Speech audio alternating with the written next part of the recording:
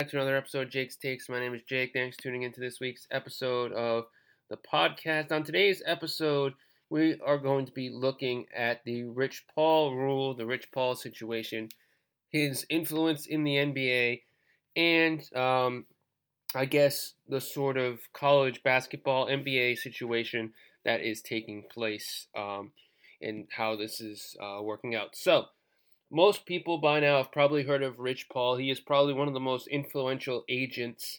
He is part of Clutch Sports, and his stars include LeBron, John Wall, Anthony Davis, and Ben Simmons. LeBron James is his most closest client and friend.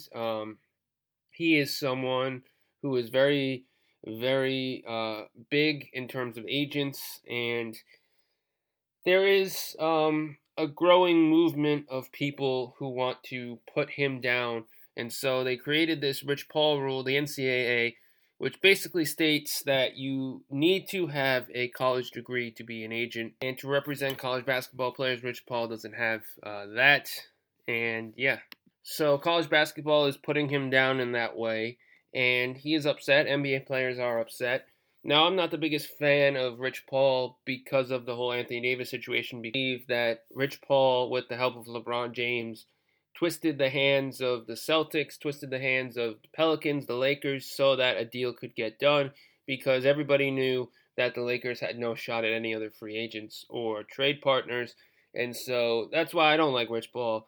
But I don't believe that he should be excluded from something just because he doesn't have a college degree. If he's a good agent and if he's been doing it for so long, what is the problem there? If he was a newer agent and didn't have any clients and was trying to get in, then maybe you can make a rule like that. But just looking at it face value, just like in anything, back in the day, you didn't need a college degree for certain jobs, and then it became more college degree requirements, and so obviously someone without a college degree who's been working and doing this before doesn't deserve to get cut out just because they didn't have the degree when they started.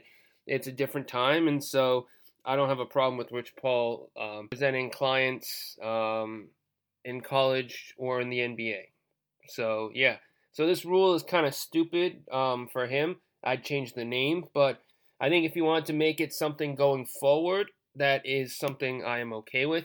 I don't think excluding Rich Paul is the right idea, but someone else in the future, they should know that they need a college degree.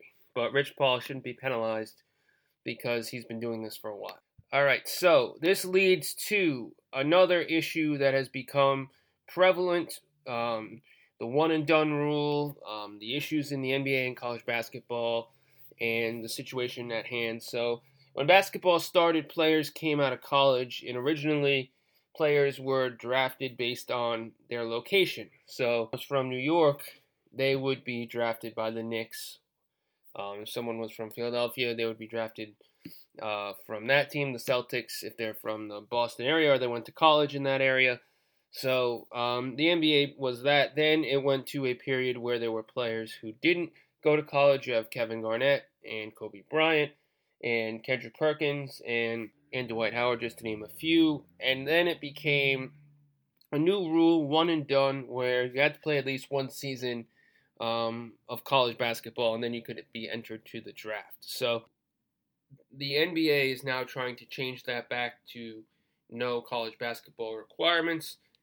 And Adam Silver has talked about it. He has talked about having a developmental league for players to go instead of college basketball, which it could make some sense. It happens in Europe. In my opinion, this is what I believe. Players should be able to, out of high school, go and enter the draft.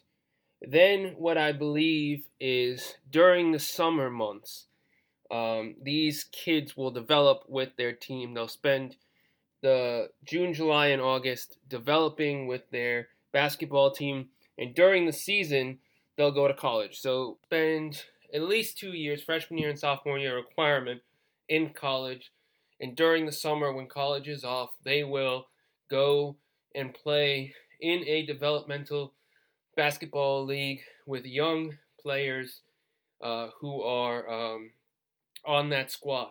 So it'll basically be practicing playing scrimmages, playing games against, other college players who are drafted by NBA teams, or guys who are basically graduated from college, didn't get drafted, and are trying to prove something. So if you don't get drafted during after high school, you go to college, and then you can, I guess, go for the draft again and try to develop with a team. And so I think this is good because then you'll get to basically learn the NBA system with that team, and then you'll get to go to college, which will help the NCAA.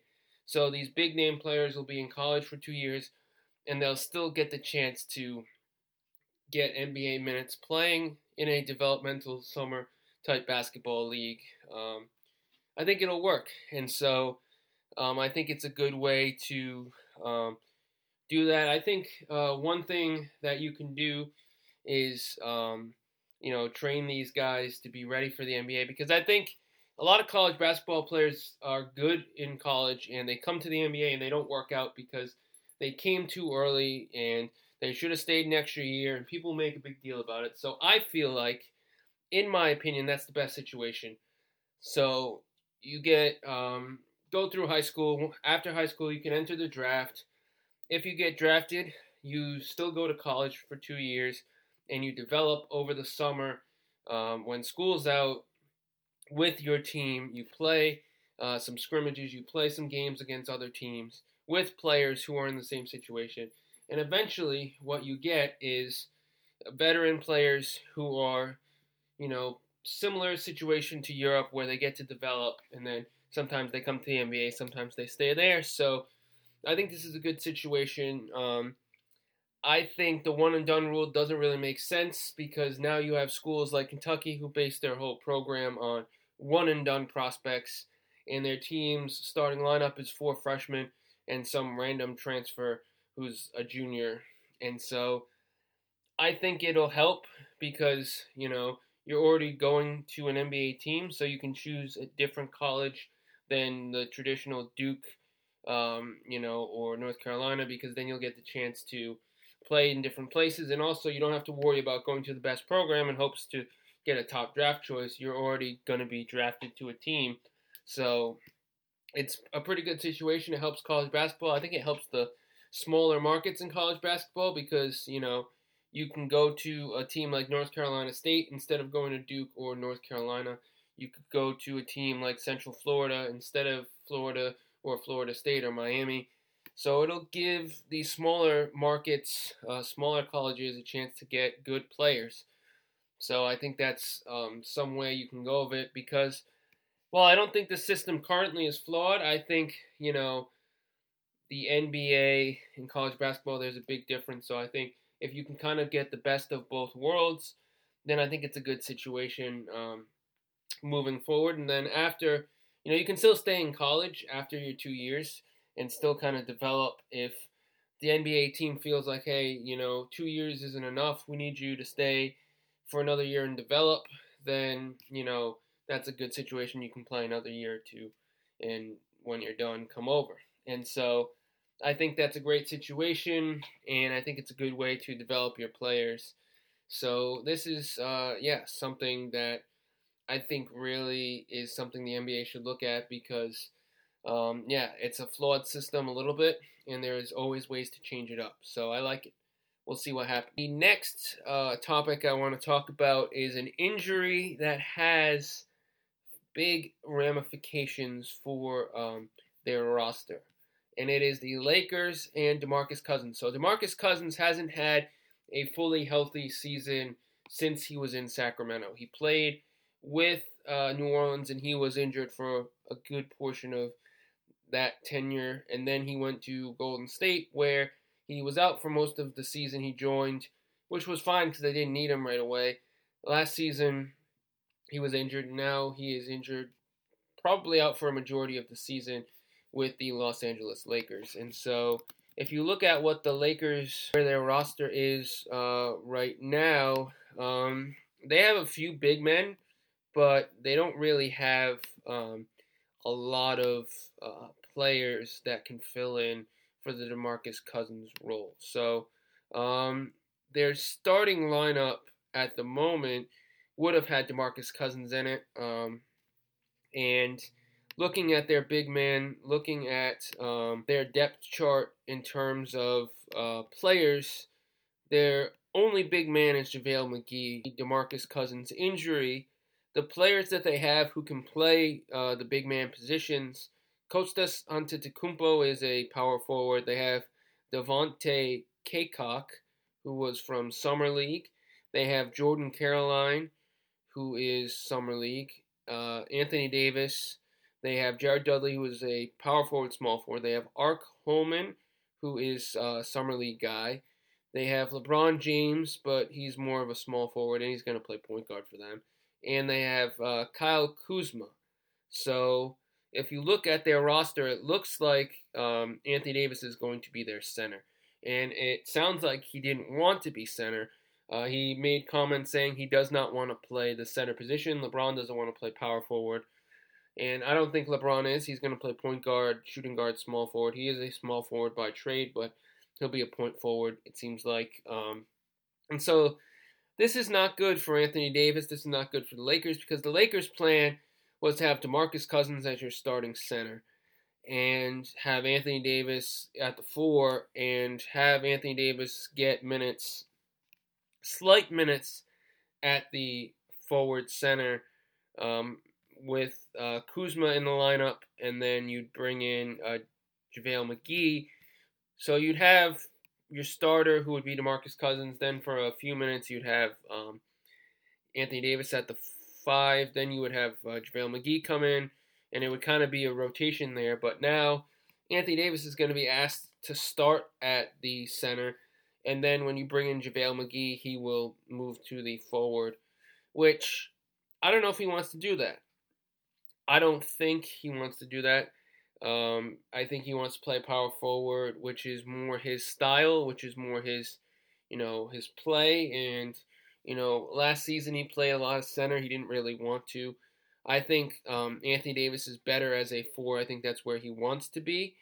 I think this is really a big blow for the Lakers. And so the Lakers are basically operating on a system of players who are, not wash-ups, but if you look at most of their roster, the only guys who are not making minimum money, Anthony Davis and Danny Green and LeBron James, because Kuzma is still on a rookie deal. He was drafted at the end of the first round, so he's making over $1 million. Most of these guys, though, are basically just, minimum contracts. And so right now, it's going to be interesting to see how the Lakers will work with that. I don't think the Lakers are going to be the greatest team in the Western Conference. I think, personally, Golden State, Denver, Portland, and the Clippers are all better than the Lakers for sure. And I think it's not going to be the Lakers in the Western Conference Finals. As much as you have LeBron James and Anthony Davis, that's all you got. You have a lot of issues. You have a first-year head coach. You have an assistant coach who maybe a lot of people feel like could be a head coach in Jason Kidd. And your roster is filled with a bunch of young guys and a bunch of veterans. And so it's going to take a while for this team to kind of get their stride together. And they don't have a lot of shooting, to be honest with you. If you look at their shooters, I think Alex Caruso has that ability. Quinn Cook, Troy Daniels, Jared Dudley, Danny Green, and Kuzma a little bit. But none of those guys are really big-time shooters besides Danny Green. So it's going to be interesting to see how the Lakers go, because the Lakers have so many issues. Just because they added Anthony Davis doesn't mean all of these issues just vanish like nothing happened. There are a lot of issues that the team's going to have to look at, and we're all going to have to see how it works out and pans out. And, it's something that's going to be something we have to watch. And so this season, I don't think the Lakers will figure their stride. I think this is going to be another year of kind of figuring it out with Anthony Davis. They'll make the playoffs for sure, but I don't think they'll get past the second round. And I think there's a lot of issues that are going to come up that are going to cause issues. And, yeah, I think that's where we're at. And I think that's where we're going to be. So it's going to be something to look forward to. NBA put out their schedules, and looking at how it goes, the Los Angeles Lakers will take on the Clippers on the 22nd. That is their first game. It's a good game. It's going to be something on television, and it's going to be the game to watch because those two teams are very, very good. And it's going to be a sight to watch, just the way the schedule is. And those two teams will be fighting in the playoffs. And I think for the first time in a long time, you're going to see, a battle in Los Angeles, which I don't think we've ever gotten.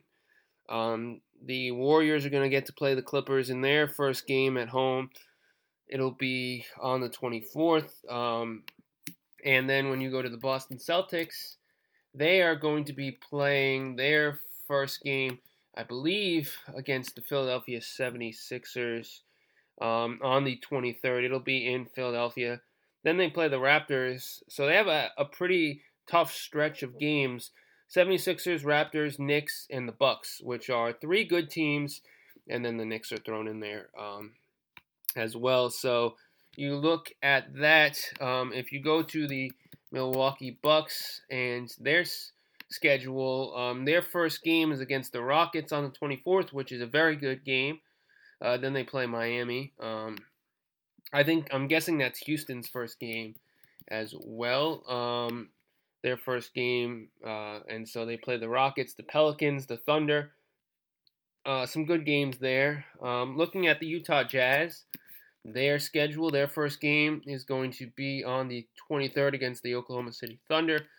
Looking at the Denver Nuggets, their schedule is the Trailblazers in their first game, which I was actually going to look at the Trailblazers next. So that is going to be a good matchup on the 23rd. You have the Philadelphia 76ers and the Boston Celtics. Then you have the Nuggets and Trailblazers. So we've been getting the schedule, and we've been looking at it. And, yeah, it's very good. So one of the things that the NBA has been doing in recent years is trying to get rid of back-to-backs, games. And so I believe, just looking at the Celtics as an example, they have a lot less back-to-back games. A lot of them are on the road and then at home, or 2 road games or 2 home games.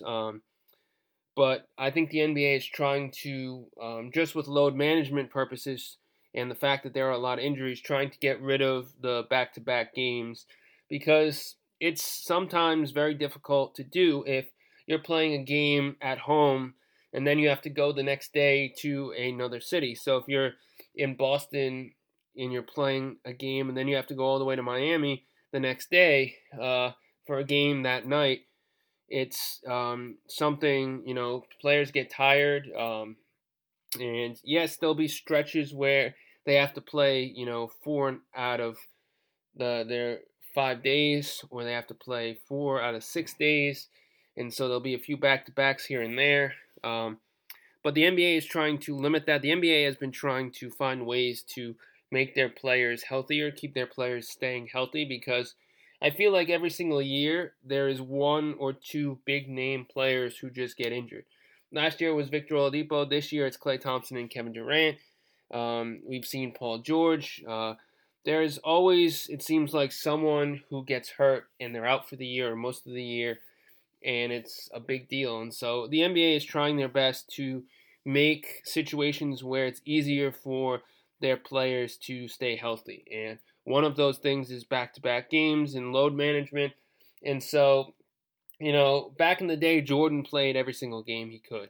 Nowadays, LeBron and Anthony Davis and Giannis and all these guys are not going to play a lot of games during the regular season. For example, when the Celtics play, against the Atlanta Hawks, or they play against, Phoenix, they're probably not going to always play their best players because these are games that they're expecting to win, and they're going to load manage so that they have guys rested and healthy for the games against Golden State and Philadelphia, which are a lot better, a lot more playoff-ready matchups. So we're going to see a lot more load management. I think NBA teams are trying to find the best ways to do that, whether it's keeping their best players out for a couple of games or, not making them play every single game during the week. If you're playing 5 games during the week, not having LeBron James play all 5, having him play 4 games or 3 games, depending on, how the games work out.